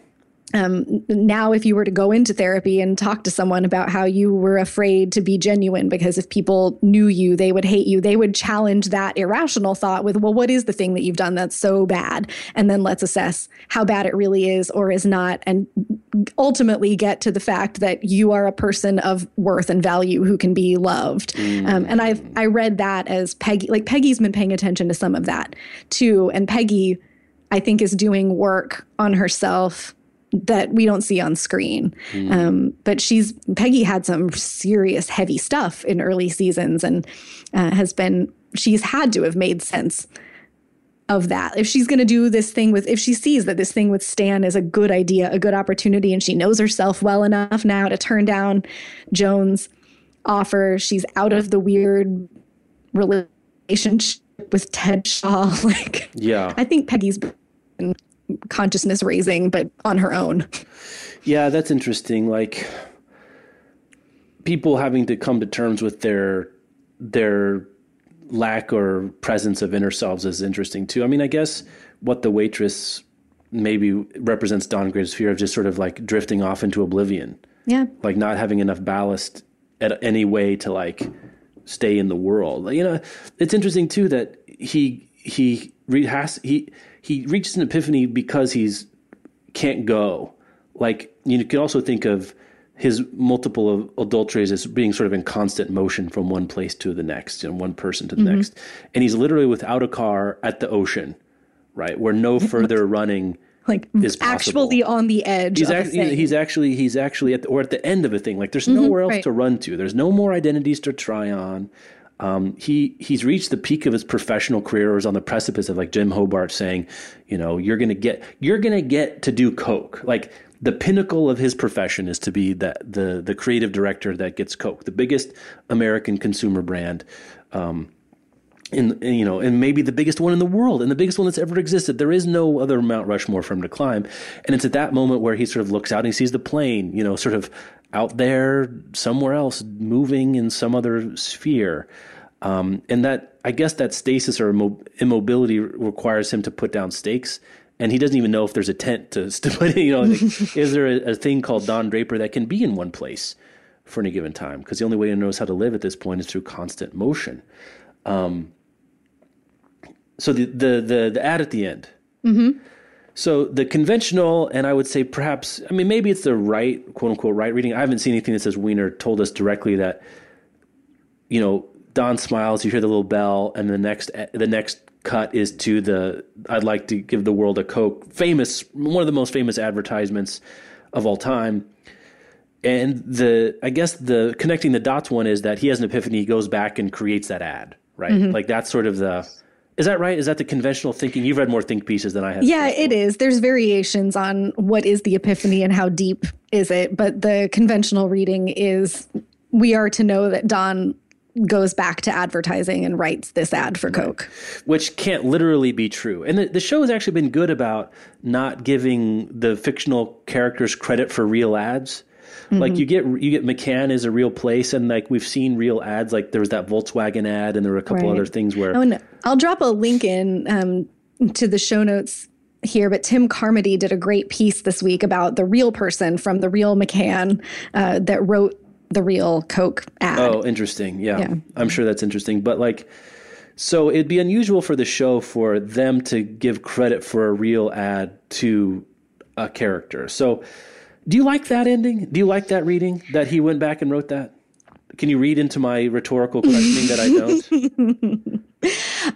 Is the wrong word, but anyway. Let me answer it this way. I would have not been happy with the implication that Don reached a hippie plane of enlightenment and stayed on the cliff in California meditating. I didn't want to see Don wander the country for the rest of his life looking for something. Outlander, or no shoes on, yeah. Or racing cars in the desert. That kind of searching is just unsatisfying. And I would not like the basically deathbed conversion moment of Don Draper, like all of a sudden becoming enlightened about the meaning of his life and staying at the Esalen retreat forever, or I don't want to think about Don Draper going into the mid-70s wearing bell bottoms and Stan's fringy shirts. Making candles and selling them in Santa Barbara. Right. For all of his not knowing who he is and what he wants, he does come back over and over to knowing what he can do. And I was really pleased with, I thought that smile was not deep enlightenment, but with Don having that idea for the ad and in the moment that he got the idea for the ad, realizing this is who I am. I'm a person who advertising is what I do, that this is the thing that I am. And even here in this moment where I'm trying to escape my life in every physical and existential way, I'm having thoughts about my work. I just had an idea. This is brilliant. I'm going to go do it. It's just so you're saying it was the ultimate shower idea right there. It was. Yeah. Well, but it was also the having of the idea grounded him in who he is the way that I read it. I don't love the I don't love that it sort of erases the real people that really created such an important ad. But I liked what I read it as saying about Don's life. Now tell me your feelings. Well, I guess what maybe Weiner will say, that's what I intended people to get. And if that's the case, I have all my problems with authoritarian. Like, if that's what we wanted to get, then why not just tell us that, right? Then why all the hand wavy, let us figure it out, blah, blah, blah. I guess the other layer, maybe multiple things can be possible, and that's what's fun about it is I like that we came back to advertising, which we had sort of lost. It was still about work, but we weren't doing sort of the interesting work about advertising that really was going on that was about desire and consumer culture and happiness and media and messaging. And coming back, it kind of gave us a moment to think about it again. I thought it was an interesting thing to do for a lot of reasons. The one I like the best is reminding us that even the show itself is a product of consumer culture. Like, the show exists to sell advertising. Like, Mad Men, it's a television show that has ads. And therefore, it cannot be, there's no culture that's away from ad. I guess that's what I'm kind of getting to. It's like, we think of advertising as being sort of a parasite on culture, right? That if we, I guess we have to put up with these ads. But all the culture we consume is commodified. And there is no mountaintop. I guess that's what I'm getting at.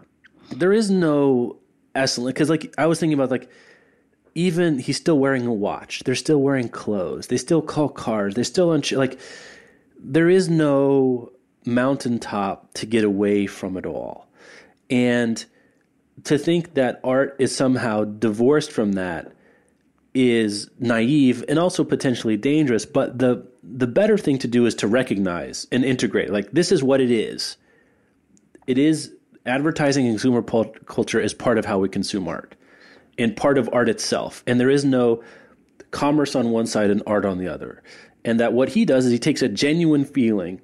And this is what he did in the very first, that great carousel thing, right? The season 1 finale. Right. It's not a carousel, it's a time machine. He took a real experience and connected it to a consumer product.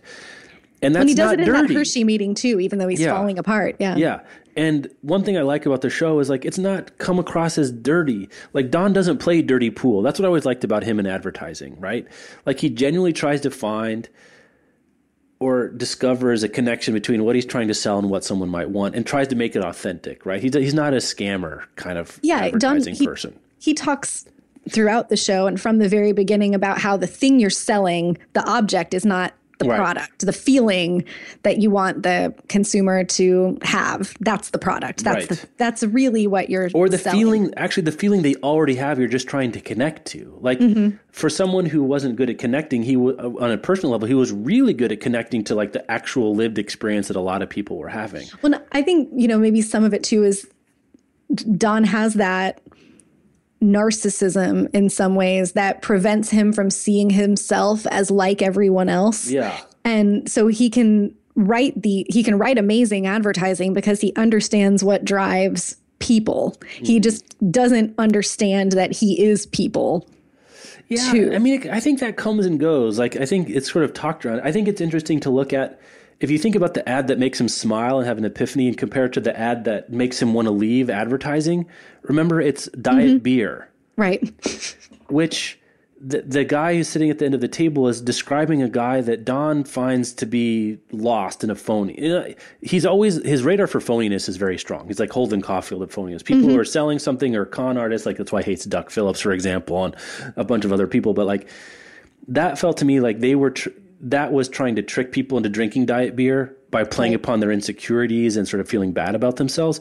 Where the Coke ad, if you think about it, it's, I just want to give the world a hug, right? I just want to connect with the world. And one of the ways I do that is I teach them a song, connect and give them a Coke and keep them company. And, like, it's a weirdly affirmative view of advertising. I'm not weirdly, but I think in a way a needed view of how advertising and culture works, especially. It's like, it's all part of the same game. Mm-hmm. Well, I think those great pitch meetings that we got throughout the series where you see Don and eventually Peggy and the other writers understand what they're doing and why. And you also see them driven to make it really good. There are so many moments that like the client wants a bad thing. Right. You know, like the client has disingenuous trickeration. Right. The client has had the bad idea committee meeting and has rolled in to Sterling Cooper and wants them to execute the bad idea. And Don and Peggy and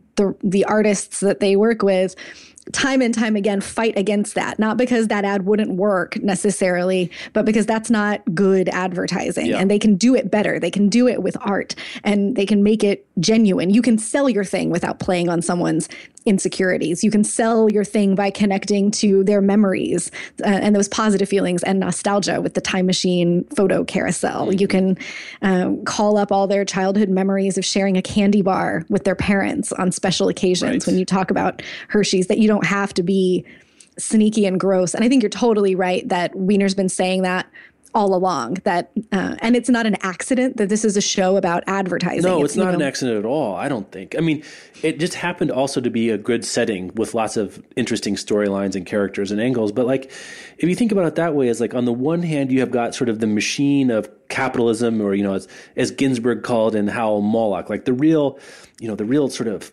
faceless, dehumanized capitalism, scary thing of Marxism. And on the other hand, you have the way people actually feel and their actual experiences and desires and hopes and fears as the advertising person and the artist as an advertiser too, of trying to connect those two things, of trying to integrate them in one thing. And like as Don's whole situation himself was trying to do something very similar, of like, he's sort of this byproduct of unfairness and poverty and abuse, but also has these very human desires. And how can he make those two things exist simultaneously without dissipating, exploding, turning violent, or sedating himself with alcohol, or, you know, the high of racing a car across the high plains. I don't know. I think that's really interesting. Like, it's not trying to reify some sort of weird Chinese wall between art and commerce, or journalism and commerce, but like taking it for what it is and recognizing it doesn't have to be that. Sometimes mere separation kind of, you know, can cause things to seem one gets to be good and one gets to be bad. And that the separation is artificial anyway, which I think is what makes this, I think these kinds of ideas from writers and creators are what separate great TV from good TV. Like, Weiner is telling a story and also revealing what he believes to be, and what I would agree with, are truths about the way that we live and the things that we want and how we understand our culture. And he's pointing at something here that we like to bash on advertising in American culture, but it can be done beautifully and it can be art. And the show is about these humans, but it's about this idea also, where like, I think like you could look at like Aaron Sorkin's oeuvre and say he's interested in work and in ideas and how decisions are made and information is conveyed. And each Sorkin show has been about a different workplace. But it's not quite, I mean, like, I love The West Wing. Yeah, me too. But The West Wing is not, to me, an interrogation about the truth of politics and policy in the way that Mad Men is an interrogation of culture and advertising and art in this way. It's just so good. I'm going to miss it. I really am. I mean, I miss the West Wing. At least I had 3 seasons of blah West Wing to, you know, I'm going to miss Mad Men probably in a way. I was trying to think, Michelle and I were talking, was like, in a way, I haven't really missed a show in a while. Like, I like The Wire, but I didn't really consume it in the same way. Like, you know, I got it on DVD and watched it one season, and it also kind of went through different sort of cadres of characters, so you could kind of pick it up and put it down. Whereas this one, I don't know. The style was amazing. It wasn't like anything else. Like, who knew that just having people standing in doorways talking was so interesting? Like, you think about how much of the show was immobile for the first 5 seasons, just people standing and talking, sort of anti-Sorkin in that way. Not much talking, not much movement. Not much, and mostly subtext. Yeah, there's no subtext in Sorkin. No. Everything is said in Sorkin. And someone asked the two of us on Twitter last week about liking Mad Men and would we recommend it? And we sort of got into how you have to like shows where, like, you have to really like a show where not much happens. It's all character. It's almost exclusively character. This is character driven. They live in their heads, and you live in their heads. I'm really going to miss it too. I still am missing Breaking Bad, which is interesting for being such a different show, but also I think a big show about big ideas that was beautifully shot. But you've said several times, and I would agree that the degree of difficulty is higher when you don't have a gun on screen. Yeah, that's O'Neill's razor for judging TV shows is for prestige TVs especially. It's like, if you have a gun, it's like the Chekhov says, you bring a gun in Act 1, it's got to shoot it in Act 3. But with violence, there's no gun in Mad Men. There are some interesting essays to be written, though, I think, about like Walter White and Don Draper and these questions of morality and who we are and what we want and the decisions that we make in pursuit of them, how you reconcile that with being a good person or not. Man, I don't think you did Breaking Bad, so we can't turn another hour I haven't done into... The violence is violence, I just am not. Maybe someday. I'm sure it's great. I mean, everyone raves about it, and the people I trust that like it, really like it, and think it's great. I'm not sure I'm ever going to get there. But you look at the other, I'm just going to say, you look at the other contenders for greatest TV show of all time. The ones that get thrown out, get The Wire. Well, that's off the table. Sopranos is off the table. MASH. I mean, for prestige drama, Game of Thrones. I mean, forget about it. It's very difficult. The one that was brought up that's interesting to me was 6 Feet Under. I don't think it's at quite the same quality level, but also every episode began with a death. That's a different kind of stakes. Yeah, that was our friend Jill saying it's not about violence, but it is about death in some ways. And so the stakes are raised there. Friday Night Lights is interesting as a contender. There's some weird moments in Friday Night Lights. Well, the spoiler alert, but there is a murder. I mean, it's like right, and it's a weird one. It go kind of definitely strange. Not a show about. Well, now let's talk about that. It's not a show about physical violence in most ways, or about systematic violence, but it is in many ways a show about racism. Well, and there's guns. I mean, and the football is violence, and there's anyway. We could go down that rabbit hole, but I think what I was trying to say about Mad Men was just throwing it into relief against what we normally consider as prestige television. That what it does is so different on just a different level of. It's going to be mostly set, especially when it had no budget in the beginning. It was all in sound stages. There's no special effects. There's no action. It's all tension. It's just. Tension the whole time. And I think if the finale was satisfying, is a lot of that tension was, combined and resolved. But not it wasn't wrapped up and zippered up and presented like it feels good and you can kind of let it go. Yeah, you can, where these characters are right now, but you can wonder about what happens to them. Yeah, there's not a cliffhanger where there's an actual question that needs resolving, like plot wise. Like you get the emotional beats you need without having everything sort of tied up, which is the 6 Feet Under finale really did that. If you haven't, I won't spoil that if you haven't seen 6 Feet Under, but if you have seen it, you know what I'm talking about, what they do with the finale. Like there's no questions. Well, that was fun. It was fun. I feel like we could go for another hour, but we got to get going here. There's other days to do. So I doubt we'll have another occasion to do this because what else, what other Mad Men are we going to get? I don't even know what we would talk about. Yeah. Some other time. A singular experience for a singular show. Absolutely. All right. Let's end it there. Okay. Talk to you later. Bye.